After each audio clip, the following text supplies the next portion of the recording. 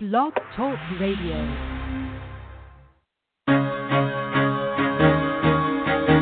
Carol the Coach. Sex, love, and relationships. We talk about it here. Carol the Coach. Compassion with contemporary relevance. I am a psychotherapist. I can be your personal life coach, and I can help you with your issues. There are no problems too small or too big. You can talk about anything. Speaker, columnist, radio TV host, and commentator.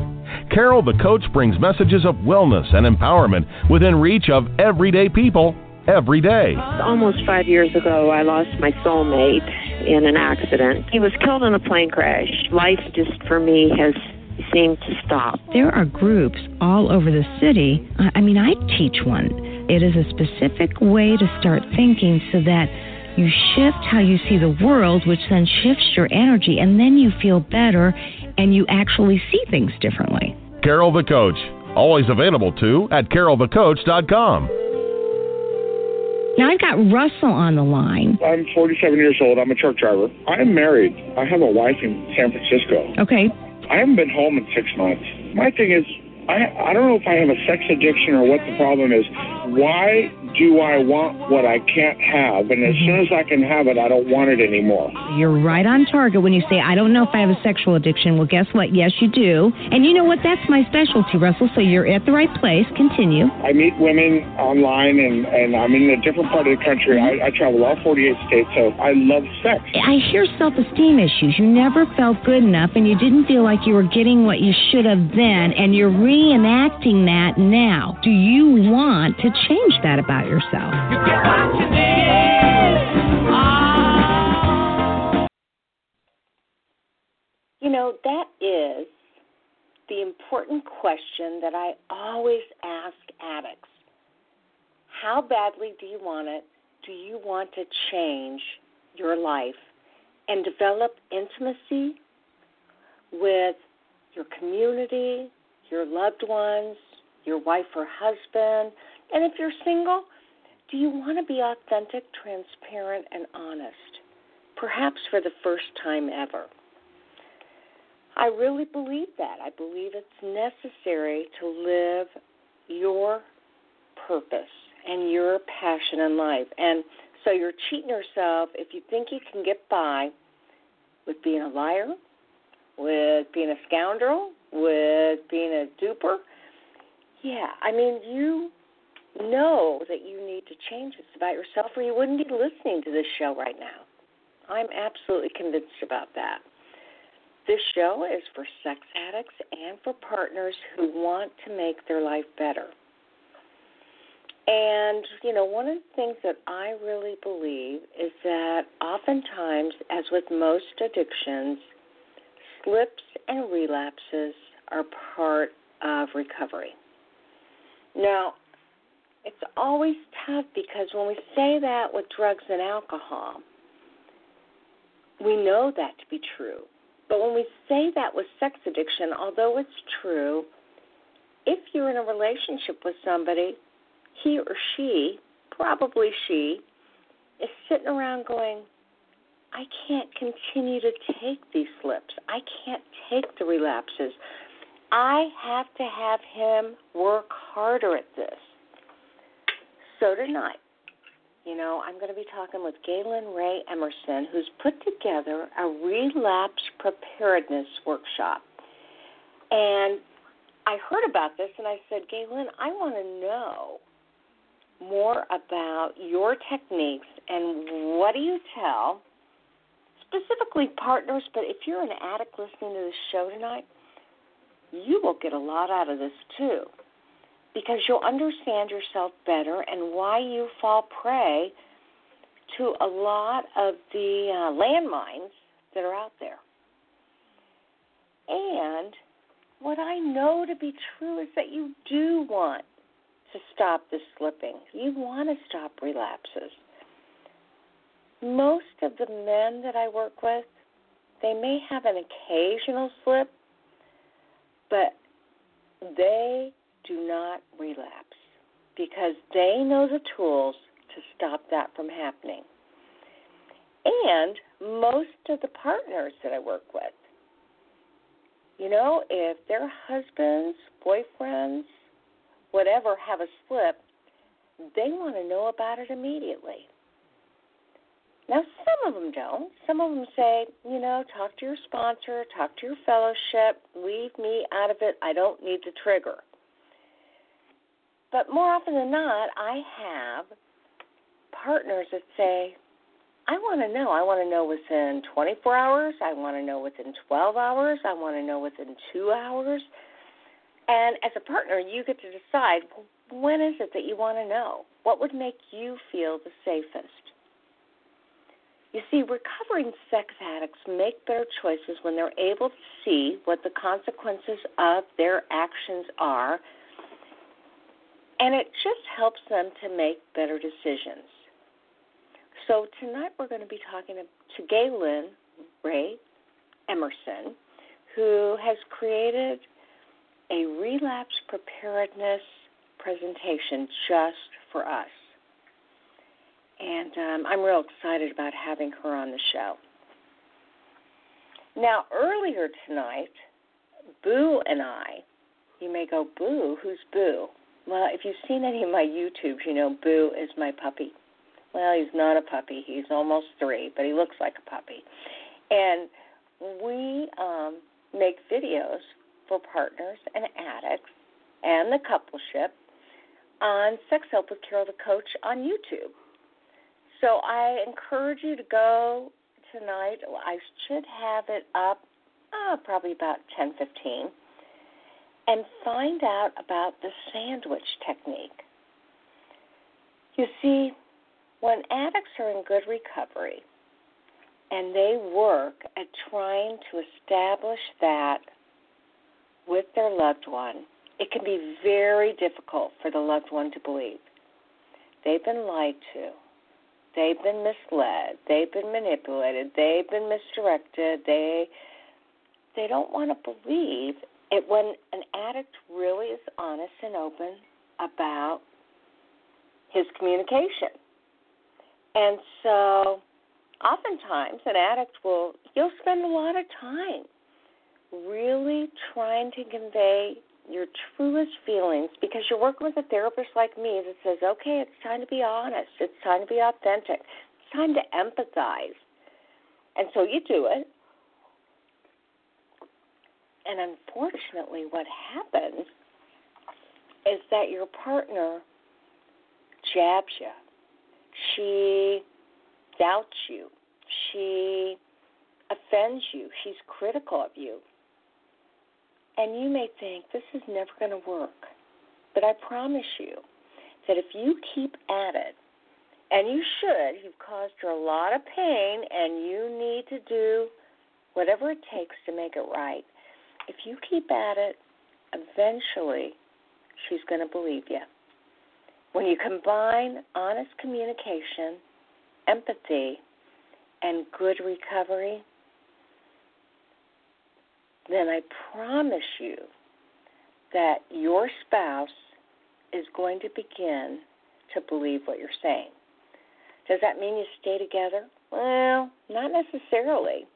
More often than not, yes. But sometimes that's not enough to make a difference. But you have to have those 3 components. What are they again? They're good communication, their empathy, and their good recovery. And so I always say to any of my clients, whether they're addicts or they're depressed or they're wanting to take their life to the next level, I say, you know what, you're 100% accountable for your behavior. So no matter who I'm talking to out there tonight, you are 100% responsible for your behavior. I don't care what happened in your life. If you're an addict with trauma, I do care about that, but that is not reason to act out and betray people that you love. If you're a spouse who's had trauma, that is not any reason not to take good care of yourself, to include an incredible recipe of self-care, to create fellowship of women or men that can help you through this process, and actually help you to feel safety and stabilization. Now, in other words, I am saying we all are 100% responsible for our behavior, not for what happens to us by any stretch of the imagination, but for our behavior. And that means we get to decide, what do we need to do to get healthier? What do we need to do to get better? And if you're telling me, as an addict, that you can't find recovery because your wife or spouse is too critical of you and won't believe you, I say that's a bunch of horse manure. You have that responsibility to get healthy, no matter who believes you, who criticizes you, or who's in your life. And if you're a partner, this is the worst trauma that could occur when there is sexual betrayal, and I know that. But you, too, can get stronger, healthier, and live your best life. Maybe not today, because you're in that trauma mode, but guaranteed, if you keep working on yourself, 3, 4, 5 years from now, you will be stronger as a result of this calamity, whether you're with him or without him, whether you're with her or without her. That is my promise. But you got to work your tools, too. And I'm sorry for the partner, because you didn't deserve it, you didn't ask for it, you didn't create it, and now you are working overtime on it. But, if you had cancer, you would be deciding what foods to ingest that were healthier, what books to read that were better, what air you should breathe that is cleaner. You would be deciding that even though you didn't invite cancer into your life. So, okay, remember my coaching principle. I am 100% responsible for my behavior. My second coaching principle that I really believe in, you're talking to Carol the coach here. I'm a mental health therapist, but I'm also a coach. The principle that I encourage my clients to work like crazy and that I work for myself is I go in for the big ask. That's ASK. Now that means that you don't sit around isolated. You don't keep this secret to yourself. You don't protect somebody for fear of exposing him or her.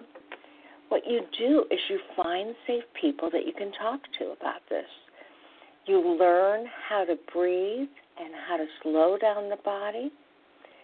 You decide what to put in your mind that can help you with your urges and your cravings, with the betrayal trauma.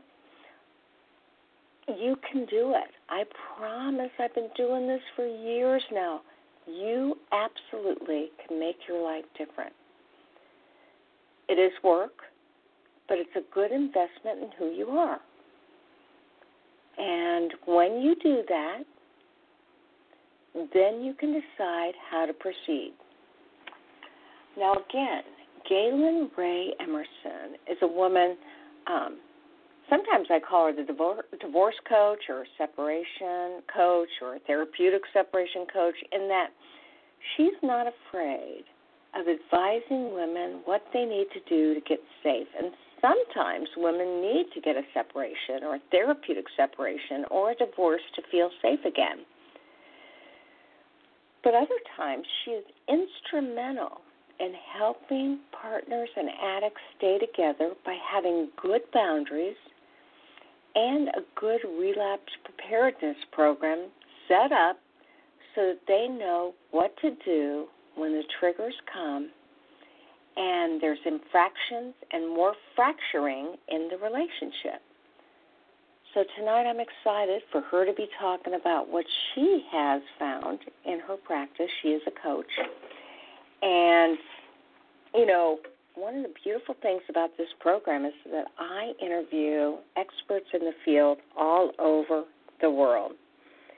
And she has a website, womeneverafter.com, and her email is Gaelyn, Gaelyn Rae, R-A-E, at womeneverafter.com.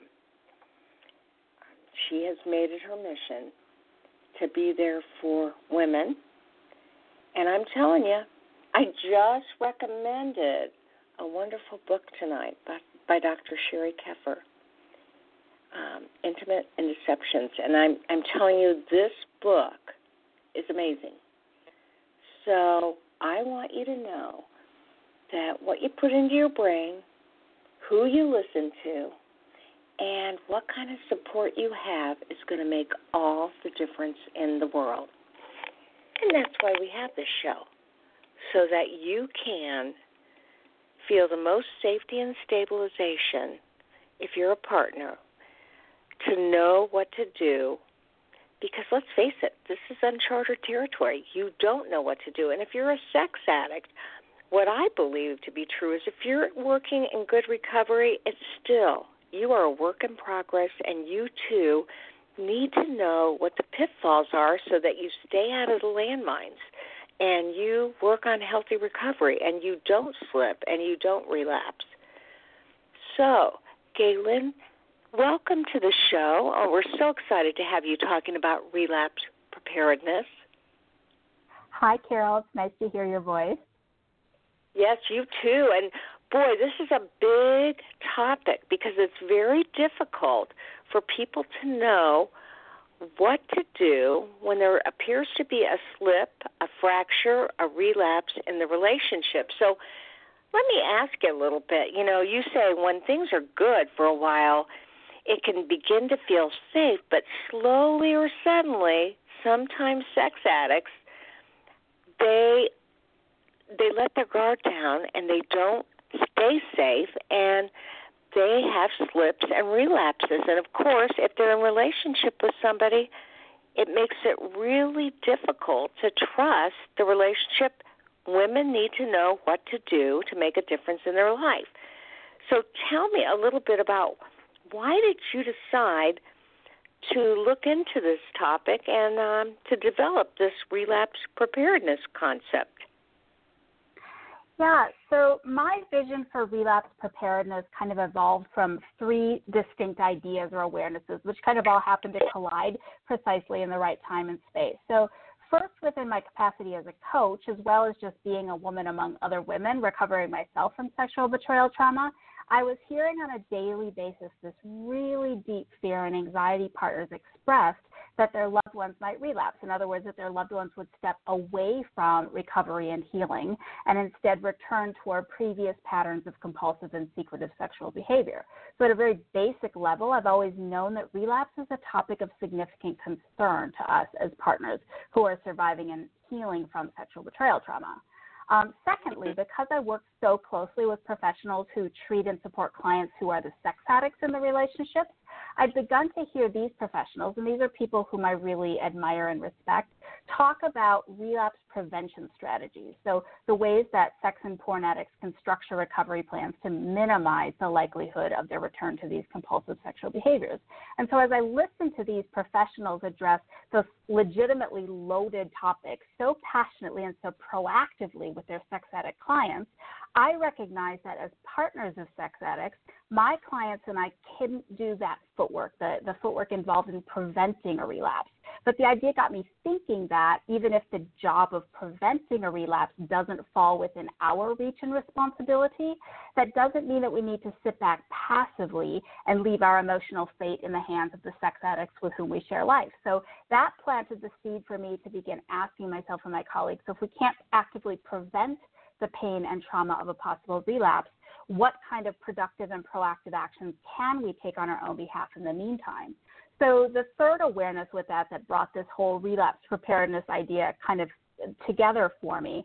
And this one goes back to 2012 in the aftermath of Hurricane Sandy. So at that time, I was working part-time as a freelance writer for some different publications. And one of my clients hired me to write an article on active emergency preparedness. So basically, encouraging families to plan for and prepare for the worst-case scenario. In that case, it was natural disasters, while simultaneously hoping and praying those worst-case scenarios wouldn't ever become necessary. So my subtitle for that article was Just in Case. And fast forward a few years when I began to brainstorm these ways that partners of sex addicts could actually do something with these concerns about relapse rather than just sitting and waiting for something that may or may not happen, I stumbled into this fantastic little metaphor, point of comparison between those two otherwise unrelated, unwanted experiences. And so that's how my passion for relapse preparedness was conceived and developed and eventually born. That totally makes sense. Now, obviously, people are probably clamoring to find out about this preparedness course because it helps women to feel safe. Tell me a little bit about what you consider relapse preparedness. I mean, from a sex addiction / partner betrayal trauma perspective, what is relapse preparedness? Right. Well, I'm glad you mentioned the trauma-informed perspective on all of this, because for me what it boils down to is helping partners be able to, when they're not in a trauma response, so before the potential event happens, to be able to put their best recovery efforts into planning for their best idea. And again, it's one of those situations you don't really know until you're in it, but their best projections of what are the internal resources that they can apply to safety and stability in the event of that issue, or what are the external resources to whom they can reach out in those sorts of situations. So obviously, number one, safety and stability. Number two, giving themselves time to contextualize and to absorb the emotions of what's happening. And, when we do this relapse preparedness thing, my clients and I, we get really, really practical. So, we talk about things like if you need to take a few days off work, do you have an excuse, a legitimate, honest reason that you can send your boss that isn't going to get them all up in your business or whatever, about why you need that time off? Or can you put away some money to be able to go spend a day or two in a hotel by yourself, if that's what you need to collect yourself and feel your feelings before you're ready to kind of move forward with life. And then back into that third stage of trauma resolution, that reconnection phase, one of the things that I work a lot with my clients on is, okay, so now that you're going to be feeling the intensity of all of this distress about your situation with your partner, how can you somehow leverage that into making some positive changes for yourself so that you're not sticking and stuck in this place of reacting to what somebody else did, but you're actually pulling your power back and getting proactive about something that you want for your life and actually utilizing that as a way to heal from the trauma that you've suffered due to the relapse. Got it. Well, okay, so now let me ask you, last year you had wrote an article for Covenant Eyes, and I always endorse Covenant Eyes as one of the best filtering programs that can help loved ones know what their husbands or wives are looking at. I just really think Covenant Eyes is a wonderful program, and obviously they have some great articles, and you were part of that. When you wrote that article for Covenant Eyes, you described your own experience with living through an unexpected relapse. And so tell us a little bit about your life, and for anybody who's listening who hasn't been through this, can you describe some of the feelings that women commonly express in the aftermath of a relapse? Right. So, in my situation, I opened the article that I wrote by sharing a story about how I was feeling extremely safe and secure and grounded in my recovery with my sex addict husband, and I was not in this preparedness mode. I wasn't even on my radar at that point. And ultimately, although the pain of his relapse was difficult to get past, the part of it that was the most difficult was the shock factor, or that surprise factor. So that's what I like to provide for my clients, is kind of an increased sense of anticipation, so that if or when that moment strikes, it won't necessarily come so much out of the blue. But, for partners who choose to stay in relationships after discovering their loved one's compulsive sexual behavior, there really is an incalculable amount of emotional risk involved. And so when that emotional risk is met with ongoing incidents of sexual acting out, the wounds from a partner's initial discoveries are often deepened and worsened and fundamentally destabilizing both her past and present, but also her future efforts toward trauma recovery. So when I hear clients describe relapse, the words that they use are most often involving some component or manifestation of some sort of physical violence or wounding. So the one I hear most frequently is ripping the scab off of my wounds, that's how it feels, pulling the rug up from under me, being stabbed in the back, being taken for granted, being betrayed with a kiss is one that I heard one time that struck me very poignantly. Breaking my heart all over again or knocking me back to square one, kind of going back to the place where this whole recovery bit was supposed to begin in the first place. So, through these and other expressions, one of the things that I like to do is, so those are ones we've heard before, but there's really a unique and singular aspect to the emotional impact of relapse that I observe and that I think is really important for us to recognize, and that's that sense of internalized grief or that self-doubt and self-indictment. So, we've all heard that saying, fool me once, shame on you, fool me twice, shame on me. So that concept is really present for partners who decide to stay and try to salvage their traumatized relationships. So I often hear my clients say they feel stupid for believing that their loved ones might actually change. They say they feel pitiful and pathetic. Those are the two P words I hear all the time, for choosing to stay and for hoping to experience healing rather than this recurrence of harm. So in the aftermath of a relapse, clients often feel like they somehow asked for it to happen, or they express fear that they did something wrong to trigger the relapse, or express regret over something they didn't do that they think maybe they should have done to support their partner's recovery. So without a doubt, across the board, clients express this increase in emotional distress and this decrease in their hope and faith in recovery, which just makes so much sense, especially when early attempts at healing within the relationship can be seemingly invalidated by the sexual relapse and the betrayal trauma that accompanies it.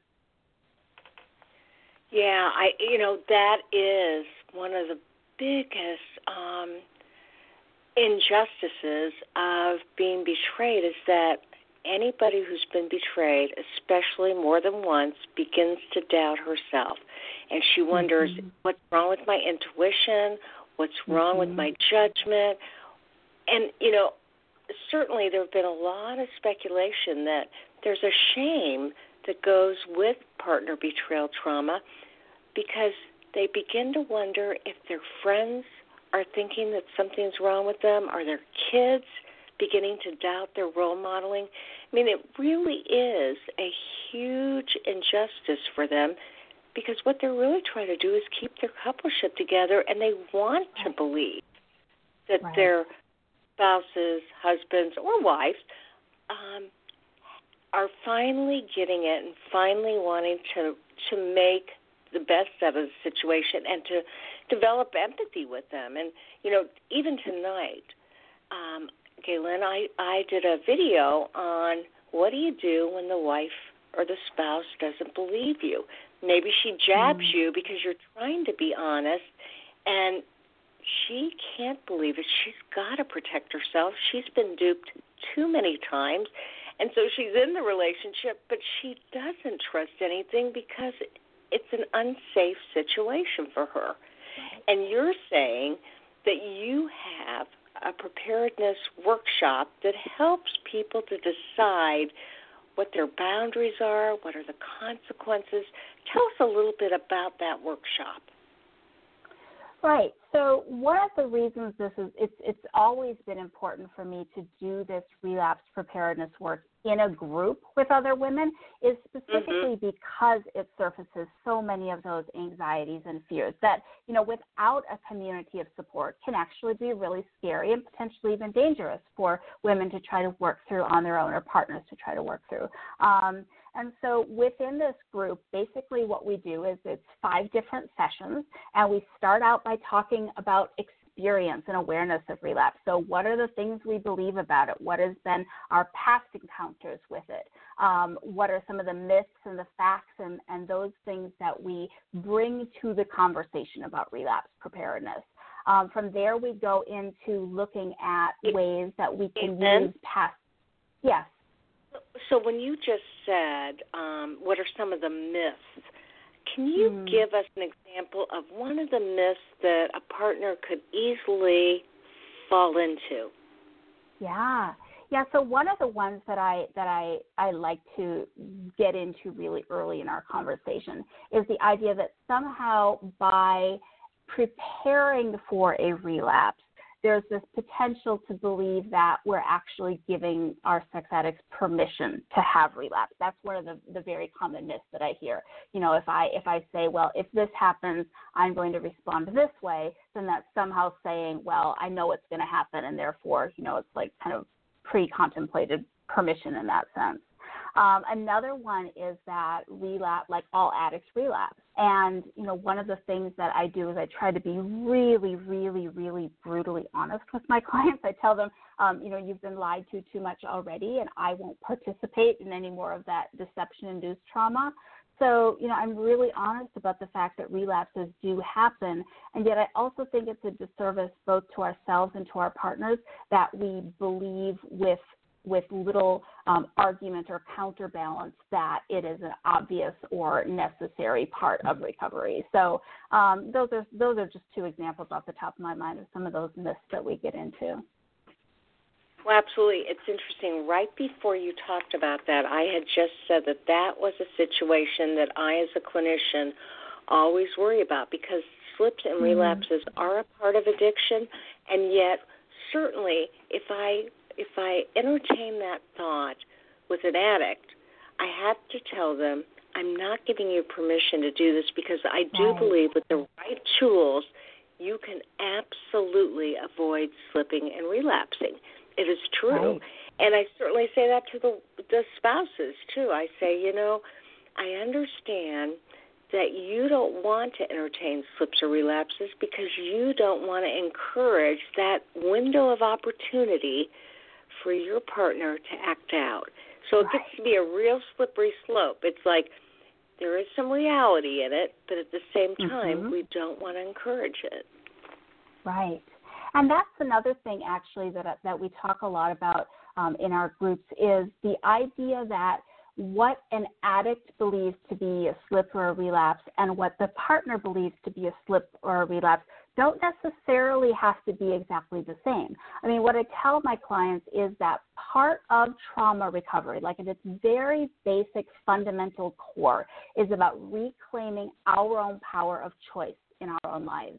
So I tell my clients that if something violates their own boundaries, not their partners, but their boundaries of sobriety, transparency, recovery, activities like that it's their right and also their own responsibility to be able to say, from my perspective, this feels like a relapse, and therefore I am going to respond X, Y, Z.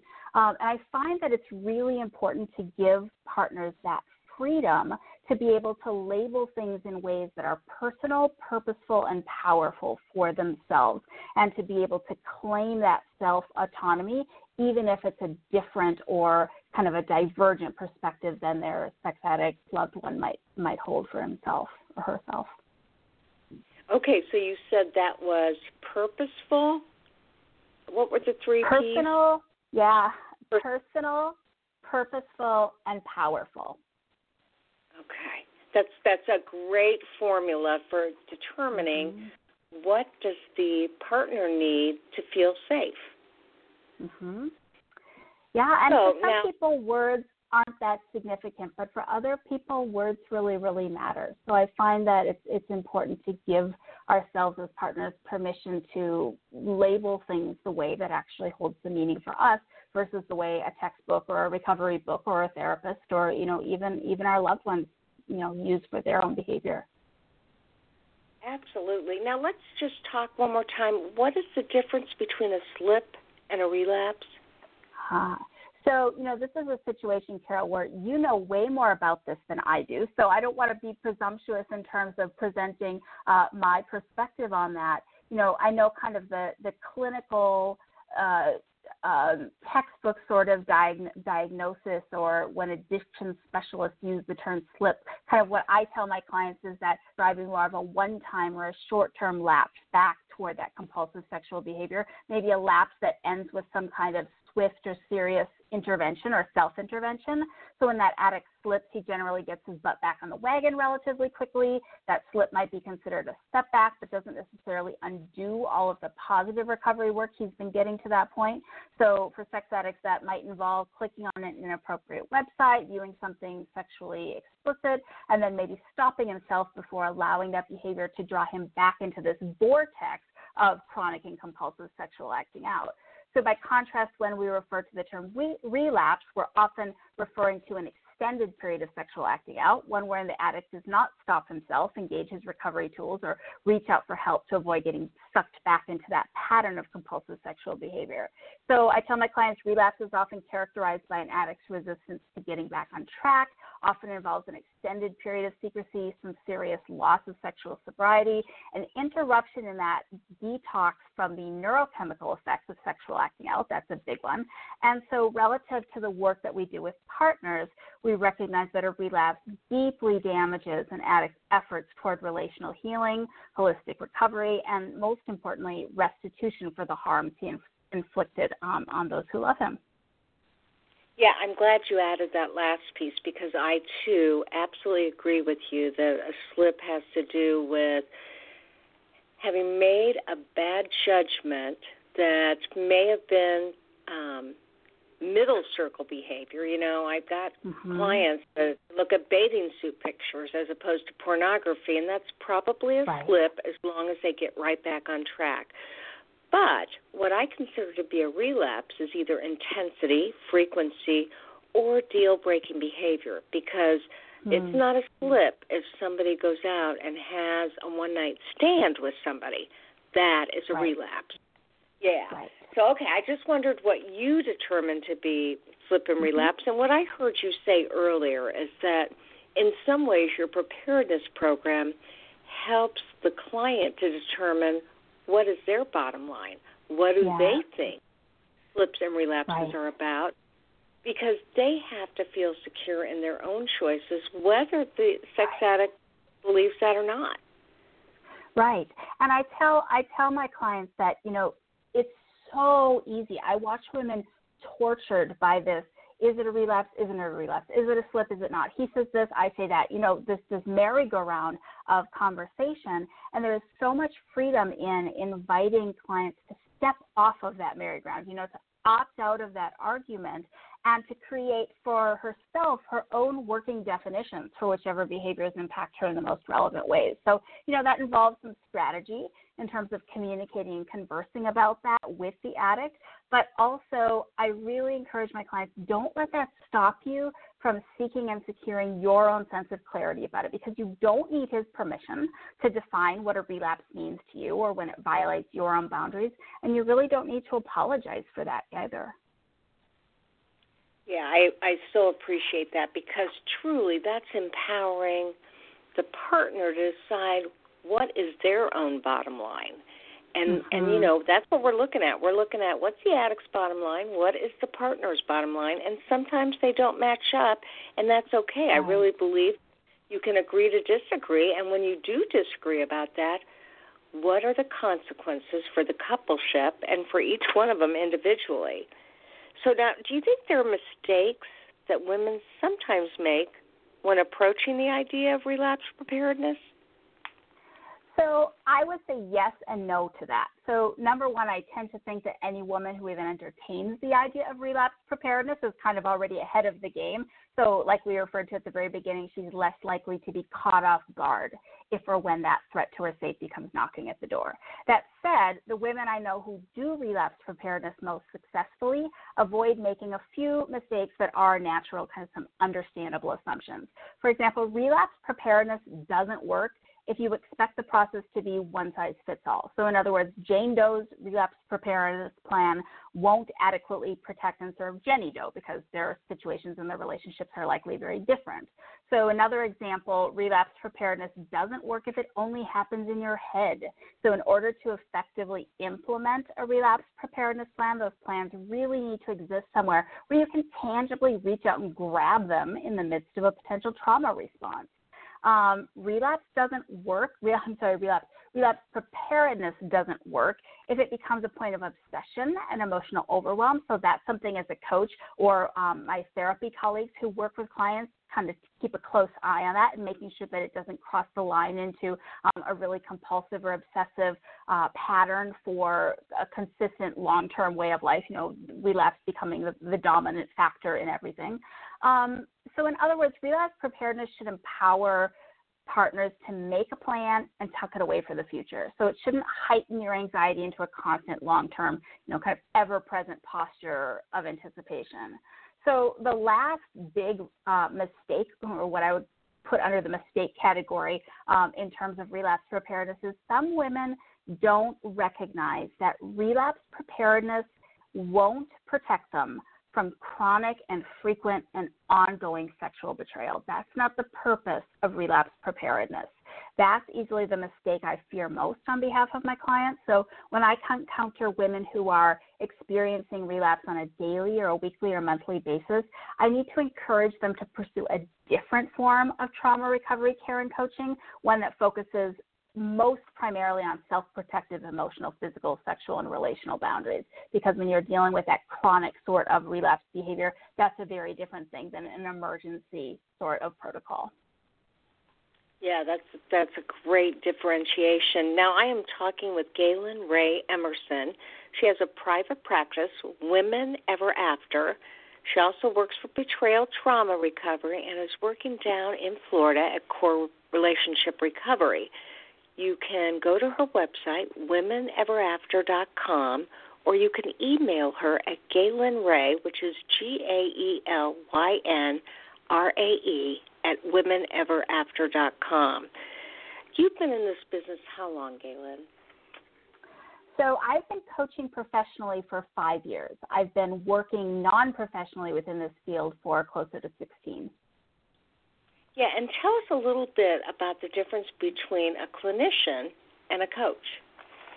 I love that question. So, and I remember when I took my APSATS training, Dr. Barbara Steffens was so beautifully and eloquently clear about this. She said, coaches can do a lot of things that clinicians can't do, but coaches can't do everything clinicians can do. By contrast, most clinicians can do everything coaches do, but they're not necessarily trained in some of the more forward, momentum-building, and personal empowerment, motivating, productivity-oriented, sort of that forward momentum stuff that coaching is so beautifully designed for. So that really comes into play when it boils down to partners of sex addicts, because if we take that filter of those 3 stages of trauma resolution, starting with safety and stability, that requires action. Most safety and stability doesn't involve sitting around and waiting for something to happen. So for coaching to be able to get women to access their needs, be able to access their own voice, and to be able to speak that voice despite the discomfort involved in it, it can be a really crucial bridge from, number one, discovering what's going on, to ultimately dealing with it in a more interactive or relational context, which most often happens within therapy. Yeah, good point. And, I love it because I don't know if you know this, but I am a coach and a clinician. Didn't know so that. I feel like yes. Of all worlds, because I really believe in what coaches do. Coaches are not only support, but they encourage their clients, they find resources for their clients, and they help them figure themselves out based on inquiring questions. And, you are an expert in this field. You've got a great reputation. Now, tell us a little bit about BTR. Oh, sure. So I love Betrayal Trauma Recovery. By the way, that's what BTR stands for. So Betrayal Trauma Recovery is a nonprofit organization founded by a woman who's actually been through the APSATS training herself.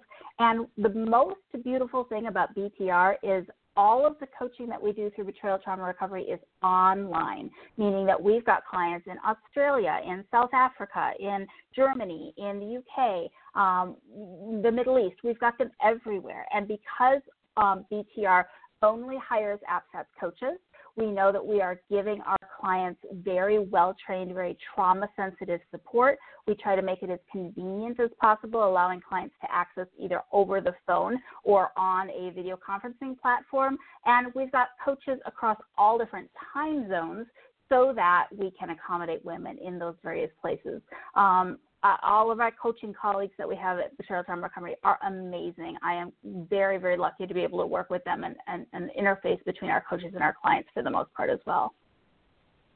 Well, yes, and as you said, the founding member who also has been APSATS trained, she really believed that when you're a partner, you may need crisis intervention at any time of the day or night, and BTR is a way to access that by being able to utilize coaches all over the world and find a coach that it may be 4 a.m. our time, but it's 6 o'clock in the UK. Right. And so it really is, again, an amazing resource for women and men that are in crisis, although I do think BTR is specifically for women. I hate to do that to men. Exclusively. You know, men get the shaft because there are men partners that have been betrayed over and over. Whenever I meet them, you know what I say to them, Carol, as I say, we need you. So, you know, we need somebody. We need more male voices who are partners, who are willing to and able to. And I know for trauma survivors, they're not always able to, right? But so at some point be able to and willing to lend their voices to the dialogue, because I think that's what it's going to take for the community of male partners to grow and to become more vocal, more visible, and more accessible.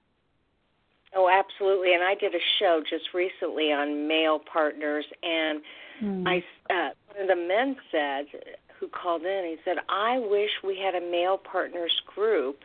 And I said, well, please send me an email if you are wanting to create that kind of fellowship. And I had about 5 people that did. Now, I know that many, based on 500,000 listeners, at the same time, you know, Bill W. with AA said, if you have 2 or more people, you have a group and you've got that fellowship.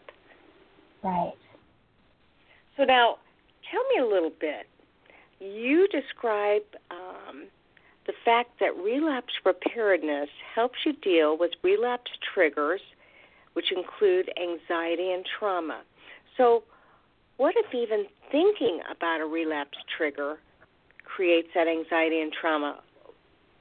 What would you say to partners who get triggered all the time, sometimes triggered by real-life things, and sometimes triggered by the trigger of unknown triggers?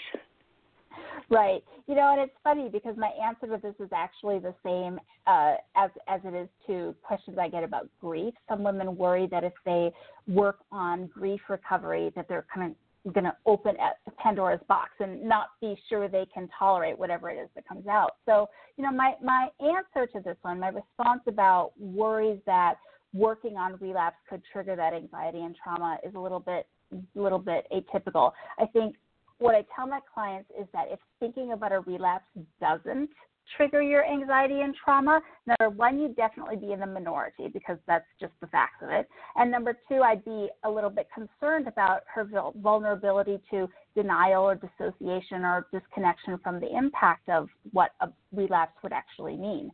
So the good news is Betrayal Trauma Recovery Coaching is all about tools. It's about empowering women to rally their resources to meet those triggers, that anxiety and that trauma, with skill, with self-awareness, and with meaningful steps toward a recovery endgame, which is post-traumatic growth, right? So as a coach, I work with my clients through relapse preparedness by offering them an entire spectrum of different support resources to increase their tolerance specifically in order to begin having this discussion. So, for example, in my relapse preparedness workshops, I both open and close every single session with a different exercise or meditation or grounding activity so that when the group is over, comes to a close, participants leave with at least 8 to 10 different ways, kind of in-the-moment tools they can use to soothe those triggers about sexual relapse or about any other trauma trigger for that matter. And can you just describe one of the exercises that you would give somebody who attends your preparedness workshap? Yes, I'll tell you about my favorite one, actually. Yeah. No. So one of my exercises, and I gravitate toward this one in answer to your question because it's one of the most beautiful. It is extremely emotional in most cases. But we start out by acknowledging to one another that there are so many things about this experience of being the partner of a sex addict that we don't know. We don't know what's true. We don't know what's going to happen. We don't know, what's the motivation. There's so many unknowns. So I walk partners through this guided meditation whereby we write down or articulate to one another what are some of the things we do know. So it can be as simple as the grass is green, or I am a woman, or my skin is warm, kind of some of those tactile or environmental things. But it can also move into much deeper waters, like I am going to be okay, or I am not alone, or I can do this. And so by doing this guided meditation, women realize, or clients, partners realize that in contrast to so many things that are uncertain, there are actually some really deep things, both internally and externally, that are very certain. And that can create such a beautiful counterbalance to the anxiety of a conversation like relapse. Yeah, that totally makes sense. Now, tell us a little bit about your workshop. When is the next time that you're going to be offering it? Yeah, so I am actually starting a new cohort on Tuesday evenings beginning May 15th. So that's going to be the next one. Depending on scheduling, I may actually begin another one the following week as well. So it's 5 weeks. I try to keep it short. Specifically, the point being, we don't want to stay here forever. We really roll up our sleeves. I create time in each workshop session for women to actually do some of the work of putting together the outline, at least, of their relapse preparedness plan so that they don't spend the 2 hours in the workshop, log off and go get busy with life and never quite get back to it. So we really try to make it a working, functional, moving part sort of a coaching group together.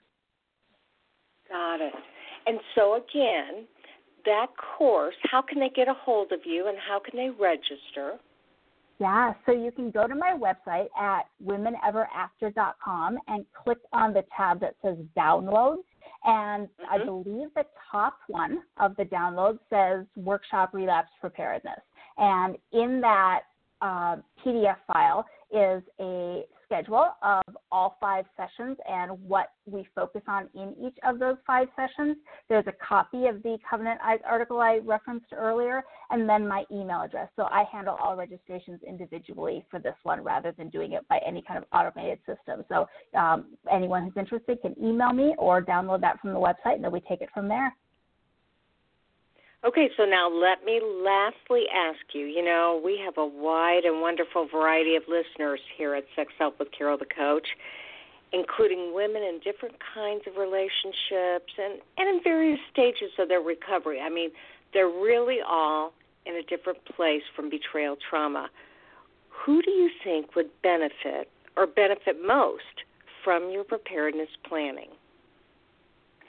So I honestly recommend this group for anyone who is choosing, even if it's one day at a time, to stay in a relationship wounded by sexual betrayal trauma. It all goes back to that analogy of Hurricane Sandy and emergency preparedness. So I encourage women to explore what strategies could and would equip them in the event of a relapse. And then once that's done, partners find themselves more able to move on in recovery without that fear of relapse kind of subtly and significantly honing in on everything. And it really frees them up to enjoy the potential beauty and benefits of a hard-fought recovery alongside their partner. So if you're staying in the relationship, this is one of those emergency rescue preparedness protocols that I think could be really valuable for anybody in that situation.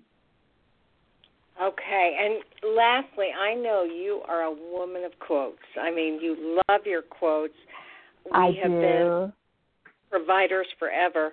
Are there any quick and easy little tidbits you can leave for our listeners on this topic of relapse preparedness and quotes? Yeah. So when I talk on this topic, I pulled three little quotes, my favorites, that I always use in this environment. So the first one says, and this one goes back a long time. This was actually on my high school graduation invitations. I love it so much. It says, a ship in harbor is safe, but that's not what ships are built for. So I like to relate that to the process of relapse preparedness in the context of recovery, that as long as we remain in the relative safety of that whole take no risks approach, we'll also remain in the relative isolation of missing some greater purpose and potential.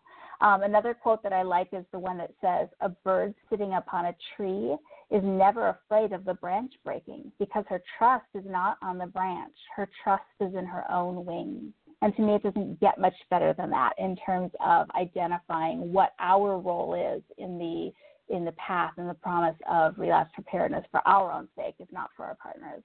And then finally, this is one of my newest and favorite quotes right now by the Baal Shem Tov. He's a Jewish author, teacher, and philosopher. And it says, let me fall if I must, because the one I will become will catch me. Oh, love that. Well, Gaelyn Rae Emerson, I am so happy to have been able to talk about this Relapse Preparedness Workshop. I hope listeners will go to your website. And again, I'm going to repeat, Gaelyn's website is womeneverafter.com. So it's www.womeneverafter.com, and just go to the tab section and register for a 5-week course that will help you to know how to handle slips and relapses. Gaelyn, thank you so much for your expertise tonight. Thank you too, Carol. It's really been a pleasure. Absolutely. And keep up the good work and keep me posted about other things you're doing, because you're really making a difference in the lives of partners. Thank you. Likewise, Carol. Bye-bye. Bye. So that again was Gaelyn Rae Emerson, and she is a partner herself who has made it her mission to help you through the trenches of partner betrayal and to get strong and to know what your tools are that you can use to stay safe and to live by your own convictions. And, you know, what I know to be true is that this is a tough situation for partners. They didn't ask for this. They've never lived it before, and so it all feels like trial and error, and they're never sure if what they're doing is right. And people like Gaelyn have some helpful advice that you can think about, talk with others about, and decide what you're going to choose that may fit that protocol or may be just a bit different to fit you. So I'm Carol the Coach, and I am so thankful to be with you. I just checked that YouTube video is on about the sandwich approach. If you've got a sex addict that needs some help with communication, you might tell him to go on YouTube, www.sexhelpwithcarolthecoach.com, and look at the latest video on how to communicate to build empathy and reassurance in the partnership. And I will see you next week after I get back from ITAP. I'm going to be presenting on how to develop empathy in a coupleship. ITAP is the organization that trains certified sexual addictions therapists. I am a CSAT. Many of you know that. I'm an APSAT. That is Partner Specialists Organization, and I train in both because I really believe in helping clinicians to know what to do, how to proceed therapeutically and relationally, and then I help sex addicts I work with, the partners, and hopefully, if you are in a coupleship, I'm there to help you too. So as I say at the end of every show, there will only be one of you at all times. I fearlessly want you to have the courage to be yourself. If you're an addict, be honest, transparent, and authentic. And if you're a partner, take some time and breathe. Find some fellowship so that you know you're not alone. And stay tuned to other shows that will help you work through this issue. And we'll keep you posted because I think I told you last week we have a partner betrayal radio show coming up for you the beginning of June. And it'll be specifically for partners. And it'll give you specifically the tools you need to get through this ordeal, get through the crisis, grow stronger, and increase your own self-assuredness and confidence. Because this addiction was not about you. And it only affects you, but it is not about you. You didn't cause it, you can't cure it, and you can't control it either. I am so blessed and honored to be with my addicts and with my partners, and I'll talk to you next week.